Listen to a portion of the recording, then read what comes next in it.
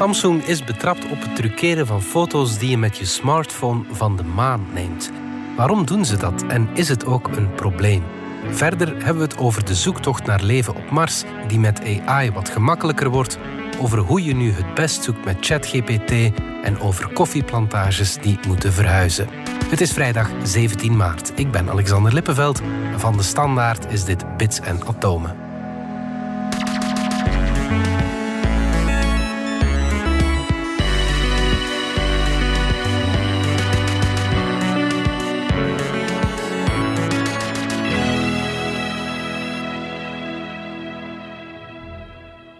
Pieter van Doren, wetenschapsjournalist, en Dominique Dekmijn, technologiejournalist. Dominique, Samsung, het bekende smartphonebedrijf, is betrapt op het vervalsen van foto's. Hoe zit dat in elkaar? Wel ja, het is helemaal waar. En tegelijk moet het ook genuanceerd worden. En dat doen wij hier in dit Atomen.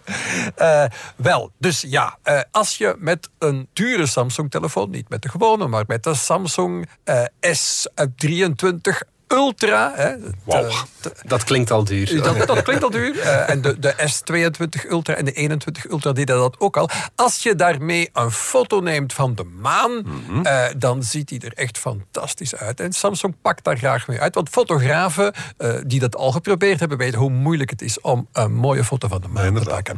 Maar nu is aangetoond dat die foto's fake zijn.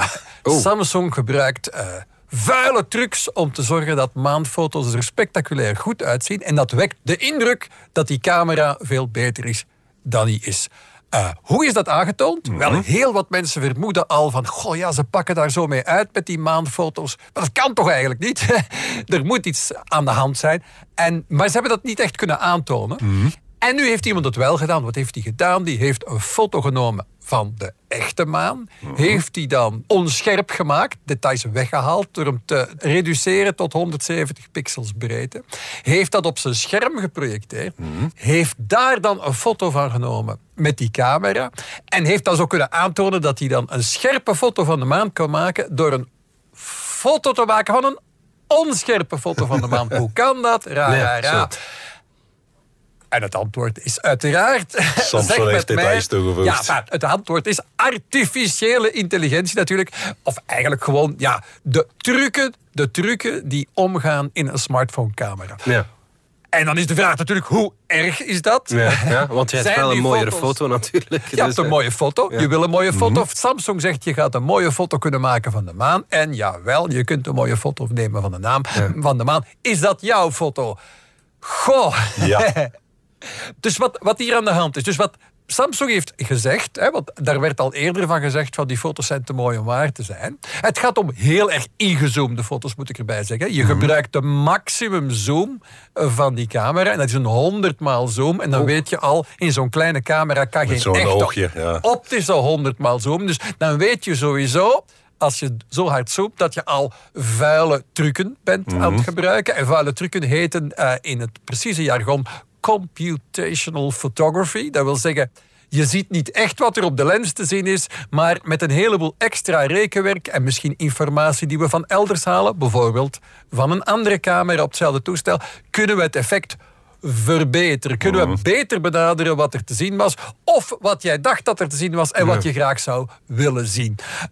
Randen scherper maken, kleuren egaliseren, al dat soort wiskundige trucs. Dat is al heel gewoon. Maar ook dat is dat inderdaad al heel ingrijpend. Alleen in dit geval worden er details van elders toegevoegd aan die maan. Ja, wat is dan die elders? Wel, Samsung heeft dat niet willen zeggen. Wat ze wel gezegd hebben is van, en dat hadden ze al eerder gezegd, is we zijn geen foto van de maan erin aan het plakken. Dat zijn we niet aan het doen. Want natuurlijk, je ziet altijd dezelfde kant van de maan. Hè? Ja. Het is dus relatief gemakkelijk dat beeld aan te vullen. Maar nee, we plakken er geen bestaande foto van de maan over. Maar we verhogen de details in het beeld met gebruik van artificiële intelligentie. Nu, dat is eigenlijk twee keer hetzelfde. Dat is een andere manier om hetzelfde te zeggen. Inderdaad. Je kunt namelijk... Is dat zo? Fotografen doen dat toch dagelijks in Photoshop en Lightroom en van die dingen. Wat je kan van alles doen aan je foto, maar je kan geen details tevoorschijn toveren die er niet waren. En heel wat van die films zie je dan... Dus echte IT-specialisten lachen daar graag mee, dat je dan een onscherpe foto hebt van een beveiligingscamera en dat dan iemand zegt, enhance. En dan komen er allemaal details bij die er niet op stonden. With the right equipment, the image could be enlarged and sharpened. What's that? It's an enhancement program. Can you clear that up? Let's enhance it. Enhance section A6. Enhance the detail and... Enhance. There's enough to enhance. Release it. Enhance, freeze, and enhance. All right, let's run this through video enhancement. Can you enhance him right here? Can you enhance it? Can you enhance it? Can we enhance this? Can you enhance it? Dat kan niet. Why is it still blurry? That's all the resolution we have. Making it bigger doesn't make it clearer. It does on CSI Miami. Tenminste, dat kon niet. Maar kan nu eigenlijk wel als je artificiële intelligentie gebruikt, neurale netwerken die getraind zijn op gelijkaardige beelden en die details kunnen toevoegen die er niet zijn, maar die ze van elders kennen. With the right combination of algorithms. He's taken illumination algorithms to the next level and I can use them to enhance this photograph. Zo kun je een foto van de zee, een vage foto van de zee, verscherpen en daar zeer gedetailleerde golven op laten zetten. Maar die komen van een andere zee uit een andere foto. Ja. Dat kan. En dat kan dus met de maan heel simpel. En dat is wat Samsung doet. En dan is de vraag, is dat erg? Ja. De realisatie die je moet maken is dat het beeld, die foto die we op Facebook of Instagram posten, dat niet het beeld is dat het licht gevormd heeft op de sensor van je camera. En dat is elk jaar wat minder zo. Elk jaar is er wat meer rekenwerk aan te pas gekomen.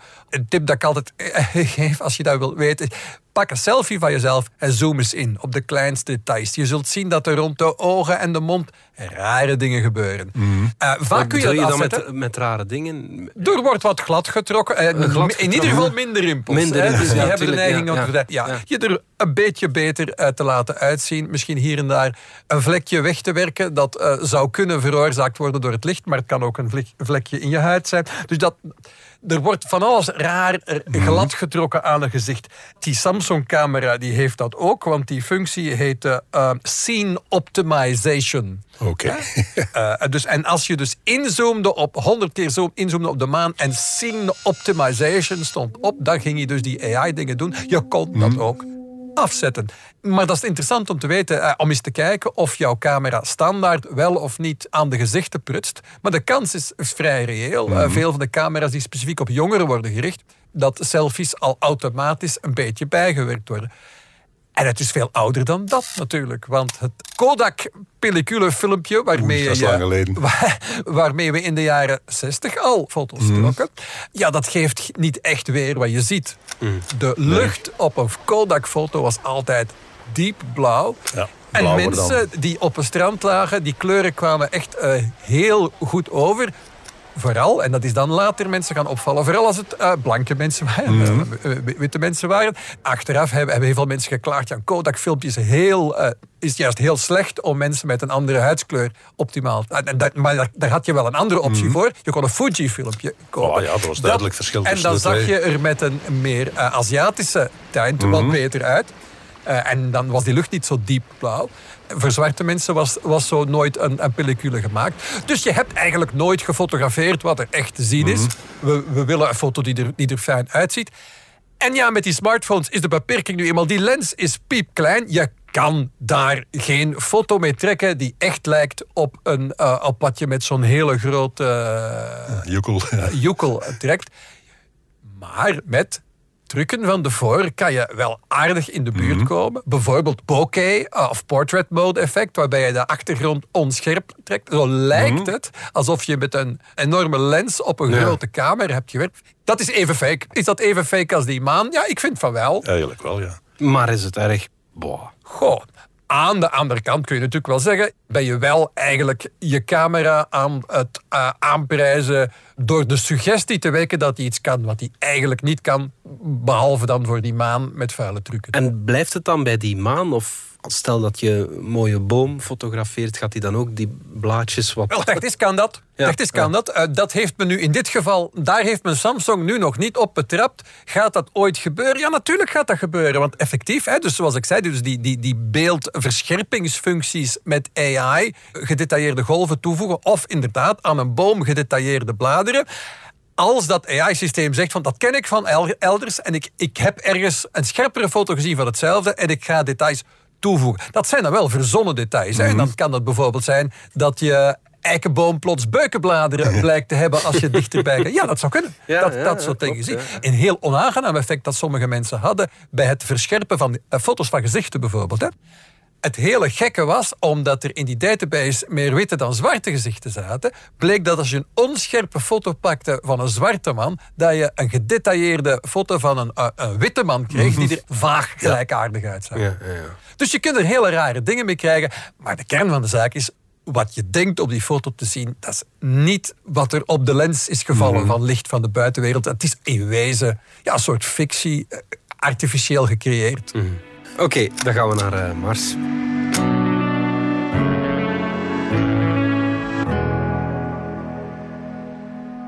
Pieter, ook onze zoektocht naar leven op Mars kan wel geholpen worden door artificiële intelligentie. Ja. Vertel. We zijn zover dat we de tricorder uit Star Trek kunnen gaan gebruiken. Zo'n ding waarmee je naar het landschap wees. En die zei dan, daar zitten Klingons. En daar ook. Nu, als we nu naar leven op Mars moeten gaan zoeken, dan is er geen andere manier eigenlijk dan heel het landschap afstappen. Of op dit moment nog afrijden met zo'n karretje. Overal monsters nemen. Die monsters analyseren en hopen dat we ooit signalen van leven of wijlen leven vinden. Dus dat is maanden werk om een klein stukje landschap helemaal te testen en te analyseren. En men hoopt nu met artificiële intelligentie om dat sneller en efficiënter te doen, dat je niet overal moet gaan monsters nemen, maar dat je op waarschijnlijker plaatsen kunt gaan analyseren. Dus als dat ding tegen jou kan zeggen, daar moet je zoeken en daar zou ik toch een monstertje nemen, dan win je heel veel tijd. Ja. En dat hebben ze nu uitgeprobeerd in de Atacama-woestijn in Chili. Het ziet er inderdaad helemaal uit als Mars. Zo droog als wat. Er zijn plaatsen waar het in 400 jaar niet meer geregend heeft. 400 jaar? 400 jaar. Er zijn dus hele dorpen waar niemand ooit regen gezien heeft. En hun ouders ook niet. En hun grootouders ook niet. En als het dan eens regent, dan is het natuurlijk een groot spektakel. Gemiddeld gezien over gans die woestijn regent het 1 keer per jaar. Goed, daar zijn ze dus een stukje van 3 vierkante kilometer hebben ze daar afgepaald. Ziet er echt uit zoals Mars. Zijn overal staaltjes gaan nemen, hebben daar dan DNA-analyses op losgelaten om te kijken, zitten hier bacteriën? Ondanks het feit dat daar nauwelijks regent. En dan bleek inderdaad, ze hebben 19 bacteriesoorten gevonden, nog 2 soorten schimmels ook. En bovendien, 9% van het DNA dat ze vonden was onbekend. Dus er zitten ook nog beestjes waarvan we niet weten hoe ze eruit zien en hoe ze heten. En 9%, dat is ook niet weinig. Nee, dat is niet weinig. Dus, goed, het zijn ook zeer bizarre omstandigheden. Dus het zou best kunnen dat er inderdaad zeer bizarre organismen leven. Heel die kaart hebben ze gemaakt van al dat DNA waar het zat. Daar hebben ze een kaart overheen gelegd die ze met drones gemaakt hadden. Zoals het ook op Mars zal gaan. Satellietfoto's, foto's vanuit drones. En tegenwoordig geologen kunnen uit zo'n dronefoto heel goed zeggen, dat is dat gesteente, dat is dat gesteente. Dus ze konden gesteentekaart overlappen met kaart van DNA. Dat hebben ze aan een AI gevoederd. En inderdaad, die heeft daaruit geleerd van, als ik dit landschap zie, dan weet ik dat ik daar en daar en daar een grote kans maak op leven. En ik herken die plaatsjes. Ja. En dan kan die tegen zijn baasje zeggen, kijk, ga daar maar graven en ga daar maar graven. En het effect is, waar ze eerst weken nood gehad hebben om het landschap af te stappen en overal monsters te nemen, kunnen ze nu op een halve dag. Ja. Ze zeggen zelfs 97% sneller met AI dan zonder AI. En bovendien, als ze nu graven, hebben ze 88% kans om iets te vinden. Waar dat vroeger, als ze zelf moesten hopen dat ze iets vonden, was dat 10% kans. Ja. Dus die AI doet echt wel iets. Ja. En hoeveel verhoogt onze kans nu op het vinden van leven op Mars? Want dat is nog wel iets anders dan de aardse omstandigheden die we kennen. Inderdaad, dat weten we dus gewoon niet. We weten zelfs niet of er überhaupt leven op Mars is. We nemen aan dat de kans daar groot is, of groter dan op andere planeten. Maar de rest zal moeten blijken. Ja. Alleen met deze getrainde AI zou je op Mars al een eerste vluchtige inspectie van het landschap kunnen doen met een grotere kans om iets te vinden als het er is. Ja. Dan als je gewoon zelf moet gaan rondstappen met een schopje. Ja. En de rest zal blijken. En zo wordt de kans weer wat kleiner dat we onze tijd aan het verdoen zijn. Goed.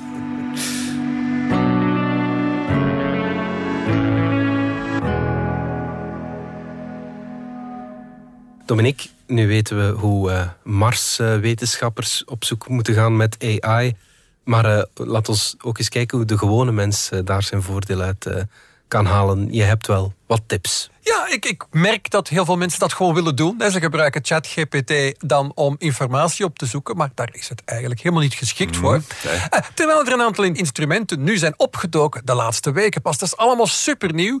Dus wij hebben het hier al gehad over Bing van Microsoft. Dat vroeger een gewone zoekmachine was, maar je kon je al op een wachtlijst zetten om de nieuwe Bing te gebruiken. Daar zit een soort verbeterde ChatGPT onder de motorkap. En je kunt dan een vraag stellen en je krijgt vaak verrassend goed en coherent antwoord in een paar paragrafen op je vraag. Met verwijzing naar bronnen bovendien. Dat is het belangrijke punt. Want er wordt vaak gezegd van ja, maar die generatieve AI, die maakt maar wat tekst. En je weet nooit of het waar is of niet.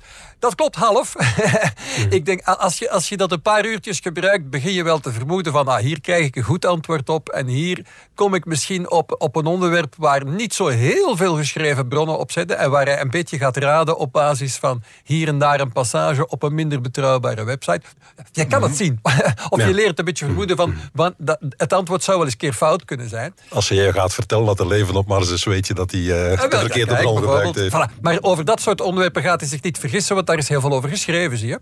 Die systemen zijn wel goed genoeg om te weten als iets op een betrouwbare bron staat, dan is het meestal wel. Dus ik vind het heel nuttige technologie geworden, die eigenlijk al verrassend goed werkt. Dus op die Bing-zoekmachine, mensen die zich meteen op de wachtlijst hebben gezet, die beginnen daar nu in te geraken. En het is super, super fijn om mee te werken. Je krijgt bij je zoekopdracht een heleboel links erbij.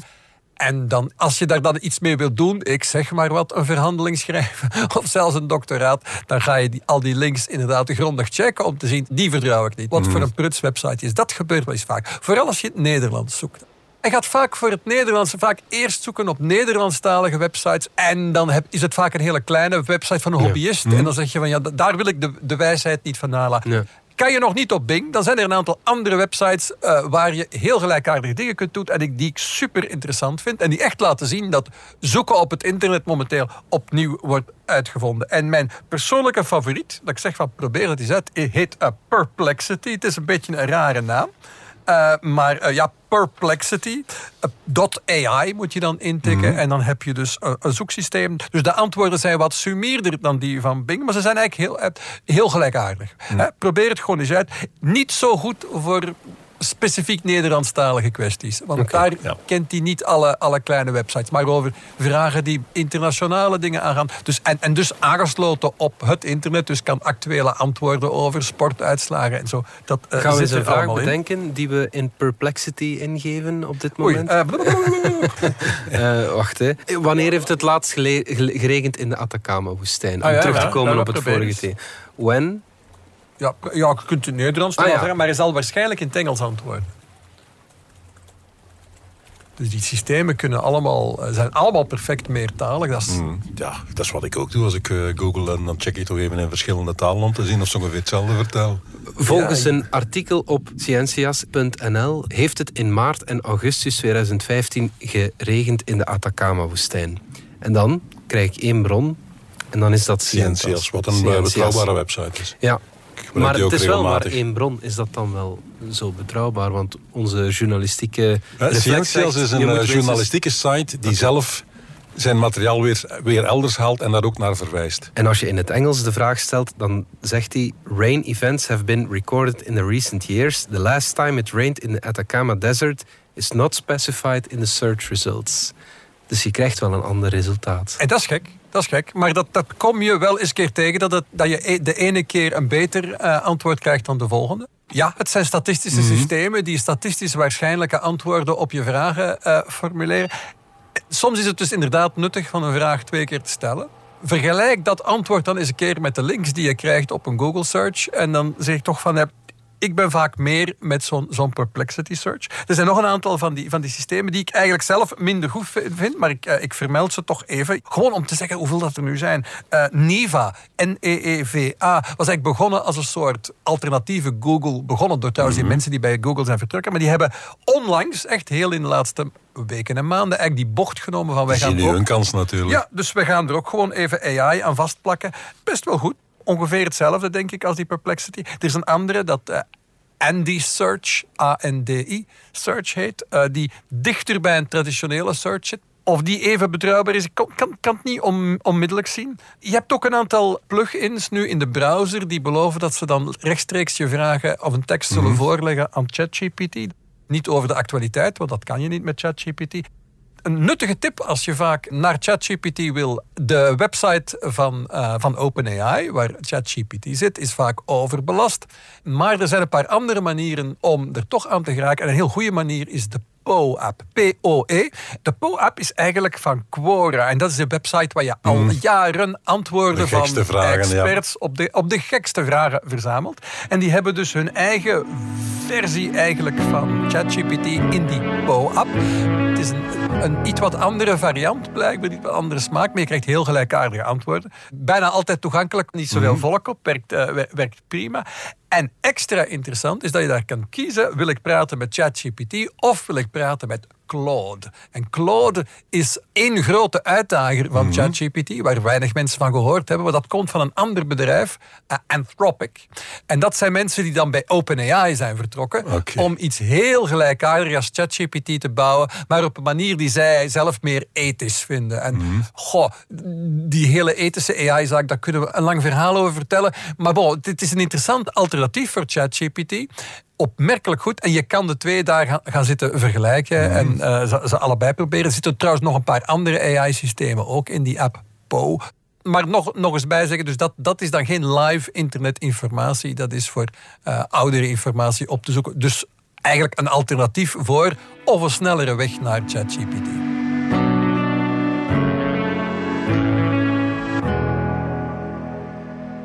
Pieter, koffie komt doorgaans uit Brazilië, Colombia, Ethiopië, die regio's. Maar ze gaan koffieplantages moeten verhuizen. Ja, op zijn minst gaan ze hoger de bergen in moeten trekken, voor zover dat mogelijk is. Wat trouwens hetzelfde hier in Europa is met onze wijn. De wijnbouwers steken dat zorgvuldig weg, maar ook onze wijn is niet meer wat hij volgens de definitie zou moeten zijn. Die komt ook van andere percelen tegenwoordig, of ze moeten andere druiven gebruiken. Bij koffie zien we hetzelfde. Het klimaat warmt op en plaatsen die vroeger wel geschikt waren voor koffie zijn dat tegenwoordig minder en minder. Nu, er zijn zo'n 120 botanische koffiesoorten, koffierassen in de wereld. De meeste daarvan smaken gruwelijk. Een aantal andere leveren nauwelijks bonen op, of zijn heel onregelmatig, of zijn moeilijk te oogsten en zo verder. In de praktijk zijn er eigenlijk maar twee rassen die we gebruiken. Dat is de Arabica en dat is de Robusta. En de Robusta. Wetenschappelijk heet die Canifora. En er is een derde soort op komst nu, de Stenophylla, die warmere en drogere klimaten kan hebben dan die andere twee en die ook redelijk schijnt te smaken. Maar in elk geval, we zitten met een probleem. En er zijn nu mensen die het eens allemaal een beetje opgelijst hebben. Die hebben de jongste 40 jaar, dus sinds 1980, is in kaart gebracht. En gekeken naar een aantal omstandigheden die goed of slecht zijn voor koffie. Ze hebben zowel voor Arabica als voor Robusta 6 dingen opgelijst waar ze moeten op letten. Bijvoorbeeld de maximumtemperatuur tijdens een dag, de luchtvochtigheid, gemiddelde jaartemperatuur, al dat soort dingen. En dan blijkt bijvoorbeeld voor Arabica moet de gemiddelde jaartemperatuur tussen 18 en 22 graden liggen. Dus dat wil niet zeggen dat het dus een dag niet heter kan zijn. Het gaat over een gemiddelde. Maar boven de 22 gemiddeld gezien is het niet meer leuk. En als je dan gaat kijken naar 1 dagstemperaturen, dan mag het tot 29,5 graden gaan voor een Arabica er echt brokken mee krijgt. Maar als het 1 dag boven de 29,5 zit, is het krak. En dat is nu ook wel nog niet gruwelijk warm natuurlijk. Dat is nog niet gruwelijk warm. Nu Robusta, die doet het een 4-5 graden beter. Dus die kan wat betere omstandigheden aan. Maar bijvoorbeeld in Zuid-Brazilië, de grootste Arabica-producent ter wereld, ik denk dat iets van 80% van de wereldproductie of zo leveren. Daar is het sedert 2014 elk jaar gemiddeld boven de 22. En dat was de bovengrens voor jaar. Ja. Dus die zitten in de problemen. Die hebben dat voorlopig opgelost door schaduwbomen te gaan planten in hun plantages, waardoor de koffiestruiken zelf er minder last van hebben. Maar die weten nu al dat ze hoger op de bergen in zullen moeten gaan, voor zover ze daar bergen hebben. Die zitten met een probleem over iets langere periode. Robusta heeft sinds 2000 geen enkele keer nog te koude periodes gehad. Ja. Er zijn ook ondergrenzen als het te koud is voor die koffiebonen, groeien die ook niet. Dat kwam vroeger af en toe een keer voor. Maar sedert 2000, geen enkel jaar nog was het te koud. En dat hebben ze bekeken voor 12 toplanden. En overal is het hetzelfde. Ze moeten eigenlijk zeggen, het areaal voor koffie, het huidige areaal gaat toch met 50% krimpen. Ja, Dus 50% van onze koffieoogst zal van elders moeten komen. Of zal van nieuwe rassen moeten komen. Ja. Wat er binnenkort in onze koffietassen zal zitten, hoeft niet meer te zijn wat er nu in zat. Ja. En of dat onze smaak zal beïnvloeden, dat zou wel eens kunnen. We straks andere koffie drinken dan we vandaag gewend zijn. Ja, oké. Klimaatopwarming komt toch echt akelig dichtbij, moet ik zeggen nu. Ja, absoluut. De ster van de week. Good stage one ignition. To explore. No man has gone before. Pieter, ik eet graag wel eens een Milky Way bij mijn koffie. Jij hebt ook een verhaal over een melkweg als ster van de week. Over de eenzame melkweg, de Lucky Luke melkweg, zeg maar. I'm a Milky Way far away from home. Ja. Nu, we hebben het deze keer over melkweg 3C297. 3C297. Heel ver hier vandaan, 9,2 miljard lichtjaar. Oh. Dus dat is echt wel een eindje. Ja. Het is een joekel. Het is wat wij noemen een quasar. Ja. En dat is het restant van echt een gigantische ontploffing. Ja. Dus het is een melkweg met in zijn centrum een heel groot zwart gat. Ja, superzwaar. Een superzwaar zwart gat. Het heet dus een quasar. Typisch voor quasars is dat ze ook materiestralen het heelal injagen. Dus ze vreten heel hun omgeving leeg. Ze zuigen materiaal aan met zo'n krachten en zo'n snelheden dat dat gaat opgloeien tot duizenden, soms miljoenen graden. Waardoor het zelf X-stralen uitstuurt. En het zijn de X-stralen van wat er in dat zwart gat verdwijnt. Ja. Of aan het invallen is, die wij zien. Ah ja, oké. Ja. En we zien ook dat er dus in die processen ergens materie uitgespuwd wordt. En die zien we als grote jets, als stralen. En die zien we weer in het radiogolflengtegebied. Die melkweg is dus gevonden in het X-straal golflengtegebied door Chandra, een X-straalsatelliet. Dat hebben ze gecombineerd met radiobeelden, met infraroodbeelden, met beelden in het zichtbaar licht die allemaal weer andere details bovenhalen. En dan zie je rare dingen. Die melkweg in een gebied waar enorm veel gas op miljoenen graden Celsius rondzweeft. En dat is typisch voor een cluster van melkwegen. Een gebied waar een aantal melkwegen relatief dicht bij elkaar ontstaan zijn en samen heel veel heet gas produceren. Je ziet ook die jet, of een van die jets van die stralen die uitstuurt. 140.000 lichtjaar verder knalt die ergens tegenop. En zie je opnieuw X-stralen opduiken. Dus daar ploegt hij zich doorheen materie. Ja. Wat ook weer typisch is voor een cluster van melkwegen. Eén melkweg stuurt een straal uit en een eindje verder is er een andere melkweg en daar interageert die mee en dan zie je dit gebeuren. Ja. Alleen omheen die melkweg is niks anders te vinden. Er zijn geen andere melkwegen rond.